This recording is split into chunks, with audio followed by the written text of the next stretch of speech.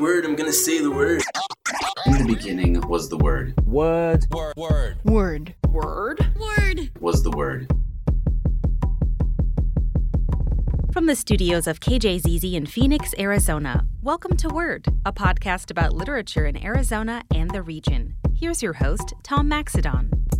Coming up on Word, there's a family barbecue with a twist in casting on stage now at Black Theater Troupe in Phoenix. Scene 1 is played by a white cast. Scene 2 is played by a black cast. You just get two very different views on how the situation would play out. Plus, a prolific Arizona mystery novelist has a recent offering from her Scottish Bookshop series. There's just something magical about Scotland, no matter how you think of it. And a bookstore in Scotland just seems like the perfect place to be in the entire world. But first, New Mexico author Melody Groves has delved into the life of one of the most famous outlaws in American history. William H. Bonney, better known as Billy the Kid, was often thought to have killed over 20 people during his time. But Groves contends in a new book, Before Billy the Kid, that's an over-exaggerated figure. Groves developed a love of cowboys and outlaws at a young age. I grew up in southern New Mexico and moved around until I was about 5 and came back. And I was just fascinated with cowboys. And we lived not on a ranch or farm or anything, but we were out in a rural area of Las Cruces. And we had 7 pecan trees in the yard. And there were horses and cattle all around. And I remember my dad had a friend who would come by on his horse. And it was 17 hands, which to a 5 and 6-year-old, it was huge. Yeah, absolutely. And then people later told me, well, that was a big horse. I mean, well, it was a darn big horse. My very first boyfriend came to visit on his horse. So I was kind of around cowboys. I took horse riding lessons from Miss Rodeo, New Mexico, and things like that. So it was just kind of part of my blood.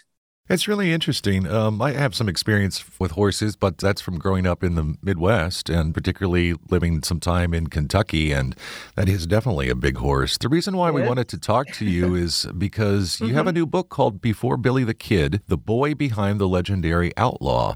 And I was just really surprised looking into this about some of the things that people have gotten wrong over the years. In a description about the book, it says that purple prose writers began chronicling the exploits of Billy as early as the late 1870s. I've never heard that term, purple prose writers. What does that mean? Oh, those are the guys who just embellish to make it look bigger than life. Billy didn't kill just one person. He killed 10 at a time with his 6-shooter. And things like that. They would just always make it bigger because it sold more papers and more copy. That's why they would do it. So you're saying it was fake news back in the day? Absolutely. Yes.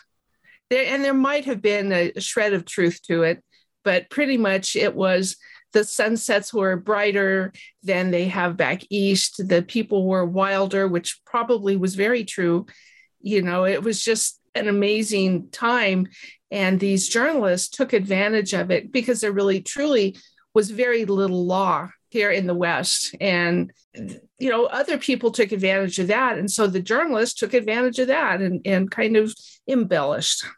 Well, it's interesting that you explore the early part of William H. Bonney, known as Billy the Kid, in his life. And I think there's a lot of things that folks just do not know.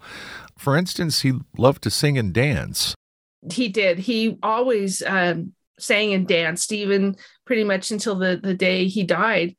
As a child, his mother loved to dance. She was Irish. She would go to as many dances as she could. She sang a lot. I'm sure that he picked that love up from the mom because he was very close to his mom. But he would sing and dance, and he would accompany her to all these different dances, first in Santa Fe when they lived there for a few months, and then in Silver City when they lived there for about a year and a half. And he really enjoyed the Mexican style music that just spoke to his soul. And of course, his mother's Irish. So between the two, he was always dancing and singing. They said he had a beautiful tenor voice. He played harmonica, which people don't really know. He supposedly played piano, but there's some discussion about whether he played the piano or banged on the piano, as those of us who don't understand piano or tend to do. His favorite song was Turkey in the Straw, and he called it the chicken song or the gallina song because he spoke Spanish fluently. So he called it the gallina song. Then after the gallina song, when he heard Silver Threads Among the Gold, that became his favorite song. And he would even sing it when he would go out on a raid to wrestle cattle and things like that. He sang it all the time. You alluded to this just a bit ago about the number of people that he was accused of murdering or just shooting. And I think some people have the number close to 24, but you say that's just not likely. What is a more likely number? 4 is much more likely. And how did you arrive at that conclusion? The first one we know of for sure, because there were tons of eyewitnesses, was Wendy Cahill over in Arizona. Now, Billy was 15, 16, I believe it was. Wendy Cahill was a bully to the maximum, and he got his name Wendy because he was always blustering and shooting his mouth off. He was a blacksmith, and the problem was Billy was small. He always was small. He was 5'7", not incredibly strong, but he's strong enough. But this blacksmith was a big bully and kept bugging Billy, would do whatever he could to bug him. And Billy loved clothes. He was a clothes hound, a clothes horse, I should say. He really enjoyed dressing nicely. And one day he was able to get some store-bought clothes, and he had a nice little bowler hat, and he had a gun, which was unfortunate or fortunate. He didn't have enough money for a holster, but he stuck the gun in his pants belt. This was over in Arizona, and they were both in a saloon, and Wendy started really pushing Billy around and ended up on top of Billy. They were shoving each other and calling each other's names and things like that. And Billy was able to get the gun out and shoot the guy. There's no doubt who did that. I mean, there were tons of eyewitnesses, but everybody said it was justified. He should have done it earlier. And if Wendy Cahill hadn't been killed right then, it would have been a few weeks later. So we know of that one for sure. Then for sure, we know Bob Ollinger, who was one of the deputies in Lincoln, who had been, again, harassing Billy for weeks. And this is the one that Billy shot as he was running back from lunch. He also shot the other deputy, James Bell, because he needed to get away. And he said he hated to do it, but he had to get away. I think for sure we can say 3, probably 4. Melody Groves is author of numerous titles, the latest Before Billy the Kid, the boy behind the legendary outlaw. Melody, I want to thank you so much for coming to Word. Thank you. You can find out a bit more about Melody Groves and Before Billy the Kid on our website, word.kjzz.org. Coming up, there's a family barbecue with a twist and casting on stage now at Black Theater Troupe in Phoenix. I'm Tom Maxedon, and you're listening to Word. It's a podcast about literature in Arizona and the region. Hi, it's Phil Latzman, and instead of skimming, scrolling, swiping, liking, commenting, tagging, texting, unmuting, replying, retweeting, and refreshing, you could just listen. It's a morning edition from KJZZ and NPR, every morning from 5 until 9 on 91.5. Football season is here, and that means tailgating time. If your tailgate doesn't function like it used to, consider donating that SUV or pickup to the KJZZ Vehicle Donation Program and support the programs you love. Find out more at cars.kjzz.org. You have your favorites. Oh man, my favorite mug. And maybe it's about time to treat yourself to a new favorite. Mugs and t-shirts for you and the family are at shop.kjzz.org. So what are you waiting for? Welcome back to Word. I'm Tom Maxedon. Barbecue is the latest offering from Black Theater Troupe in Phoenix. The play is directed by Ron May and runs until November 6th. It's a comedy that centers on the O'Mallory family's struggle to intervene in the drug-addicted life of one of their own. May has been among the Valley theater world for a long time, but like so many, is a transplant to Arizona. I'm a Chicago boy originally and moved out here to go to ASU, and I have now officially been in Arizona longer than I lived in Chicago, so I don't know what that means anymore. I am the founding artistic director for Stray Cat Theater, We're going into our 21st season. We just opened. And so I've been around the Valley doing theater quite a bit for the last 2 decades or so. This is only my second time working at Black Theater Troupe. I was honored when David asked me. This is a more outrageous show than they normally do. So he knew where to find me. Yeah, and as far as your comment about Chicago, I would say you don't have to put up with those winters. That's what it means. Because I'm from the Midwest originally as well, and I'm sure glad I don't have to. I do not miss it. And you're speaking, of course, of David Hemphill. This play, Barbecue, which is written by Robert O'Hara, is set at one of the most singular family of all events, which is a barbecue. But this is a pretty dysfunctional family, right? Yes, very much so. The entire thing is pretty much couched. Anyone who's ever seen the TV show Intervention is going to sort of know what they're in for. The barbecue that's being thrown is, in fact, the family's way of sort of tricking one of the family members that they want to perform an intervention on. And her name is Barba, but she goes by Zippity Boom. That's her nickname. Yeah. Who is she, and how did she get that nickname? Who she is a huge mystery. You wind up sort of putting the pieces together through most of Act 1 because you hardly see her. So you only have a bunch of people talking about what she's like. The Zippity Boom nickname comes basically from what happens to her once she does her drug of choice, which is either, depending on who you're asking and what time of day it is, it's either alcohol, methamphetamines, or crack.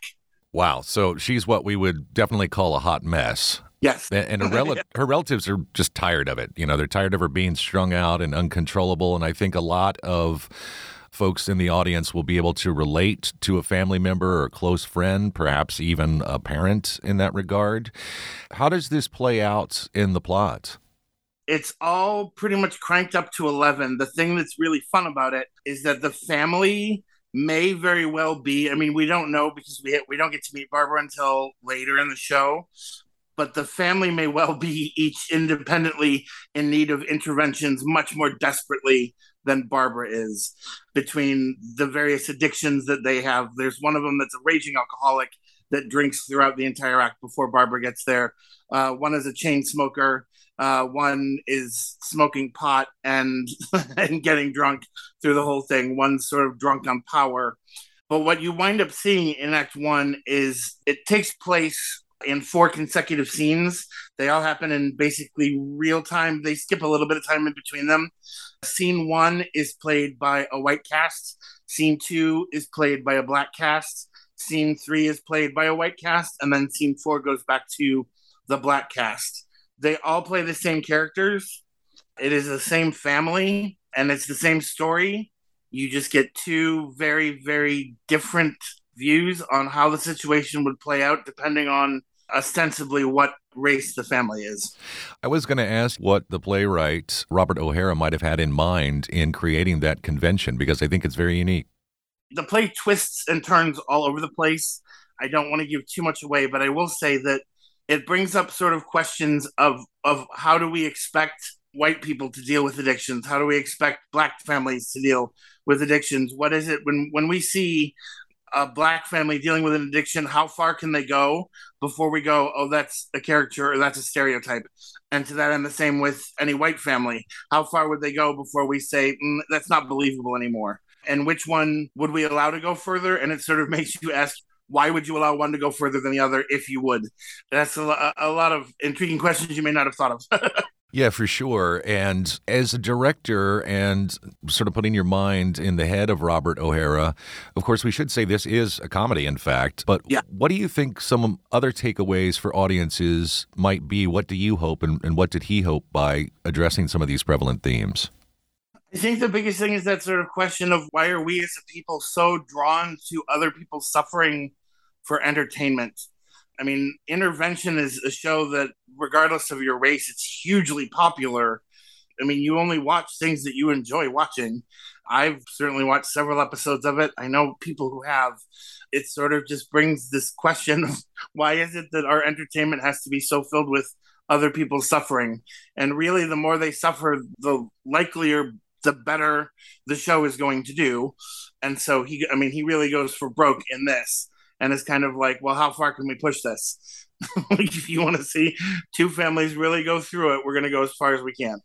Yeah, and it's close to that concept of Schadenfreude, which is taking pleasure in other people's pain. Not exactly the same, but sort of in that same family.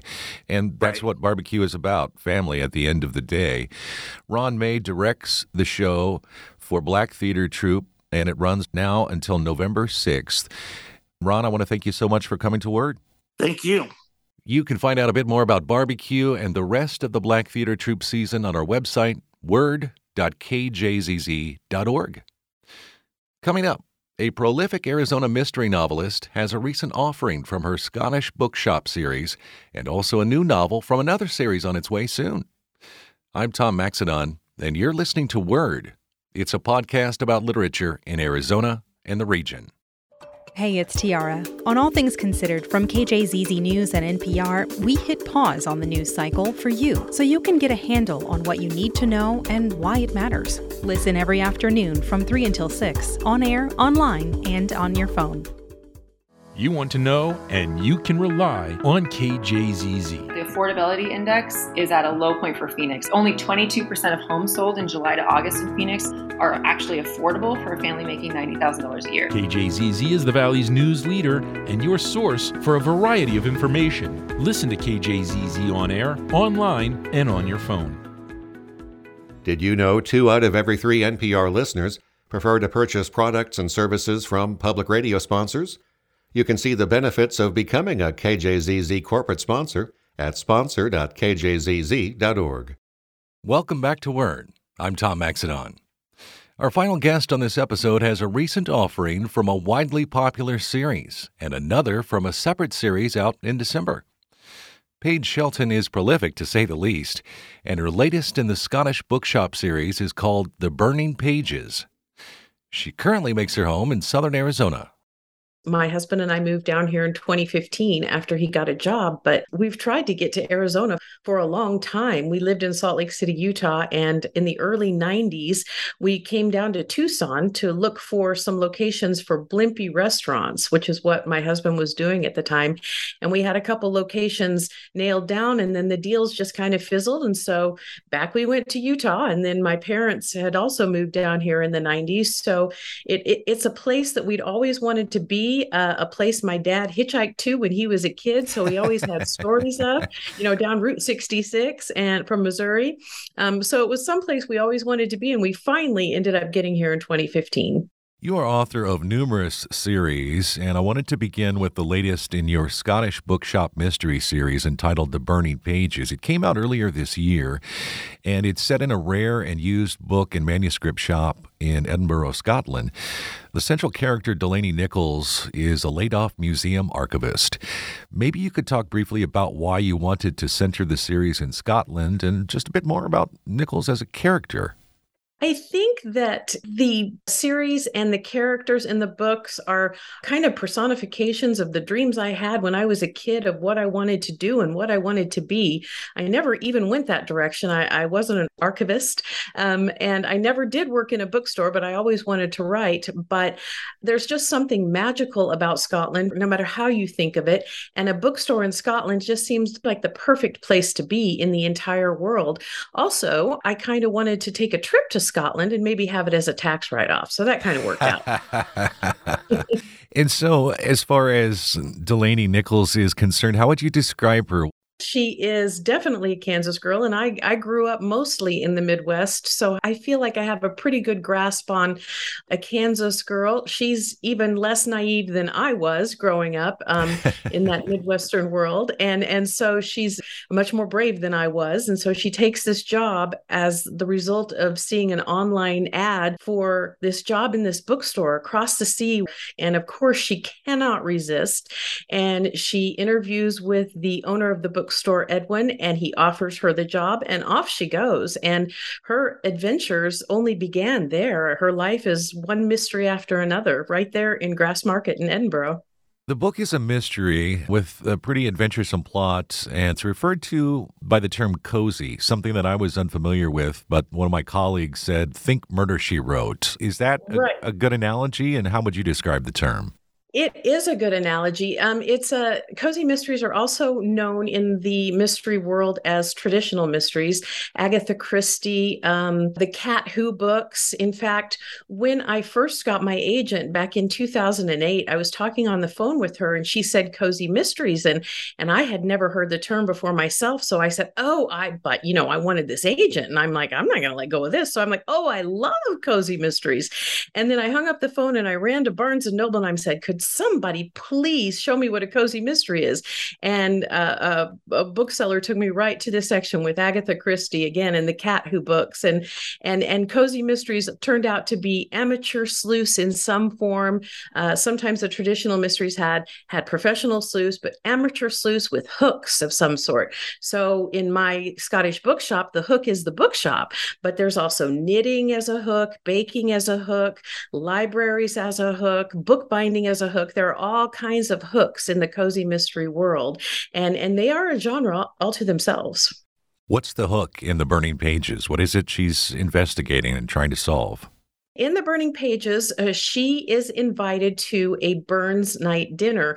Every year on January 25th, people all over the land, mostly Scotland and Canada actually, celebrate Robert Burns's birthday with a Burns night dinner. So you go to this extravagant dinner where they read Ode to a Haggis. They pipe in Scottish bagpipes. If they don't have real bagpipes, they bring in the haggis. And Robert Burns wrote Ode to a Haggis. And so they read these poems and they have this dinner. So at the beginning of The Burning Pages, Delaney is invited to a Burns night dinner and she takes her coworker Hamlet with her. Hamlet is a young man who is artistic and a sweet soul, a beautiful soul, and looks like William Shakespeare. So they go to this dinner and it seems like there are some ulterior motives for her being invited. And halfway through the dinner, she's upset and she and Hamlet are storming out because they were clearly being used for something that they didn't think they should be being used for.